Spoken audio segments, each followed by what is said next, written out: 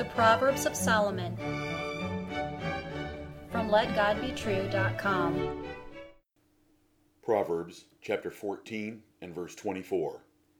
The crown of the wise is their riches, but the foolishness of fools is folly. Hear the words of God in Solomon again.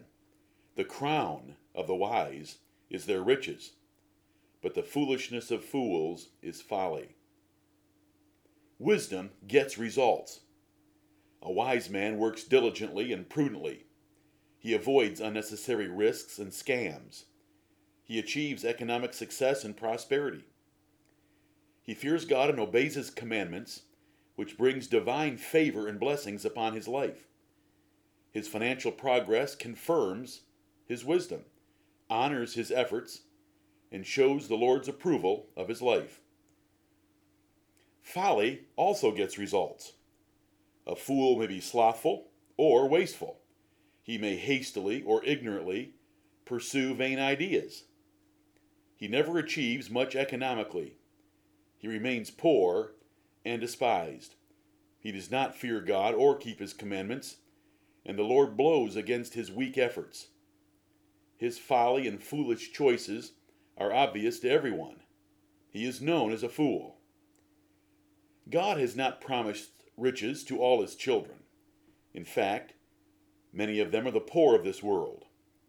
He tests and perfects many of them by economic difficulties.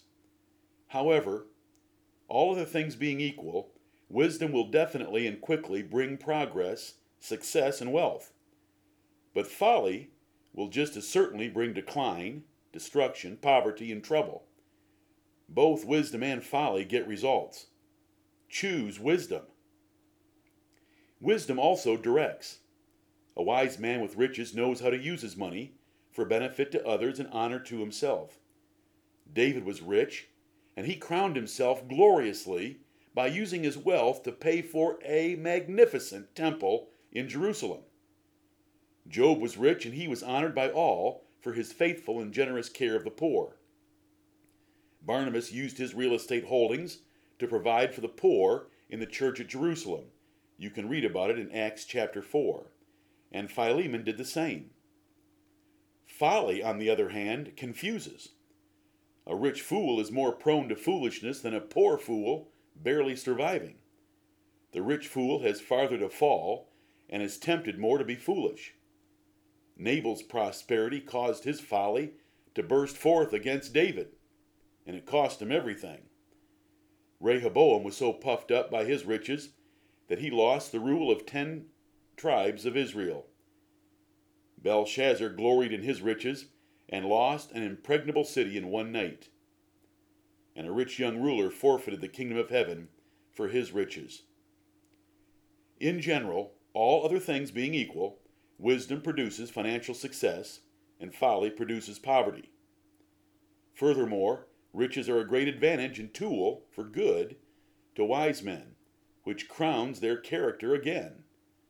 But riches provoke fools to even greater folly, for position and wealth increase their arrogance and blinds their judgment. Wisdom is better than riches. Wisdom leads to riches, and the wise know how to use their riches. Choose wisdom. Wisdom gets results, and the results crown the owner with honor.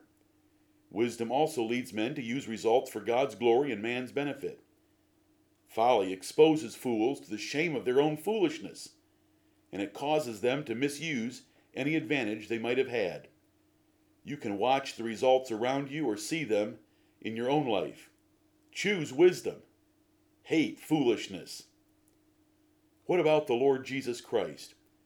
He was full of wisdom and perfectly fulfilled His Father's will in every way, including giving up His life for His sheep.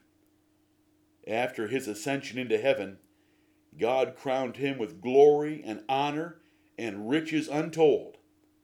He rules the universe today, and He is coming soon for all those who love and obey Him. Amen.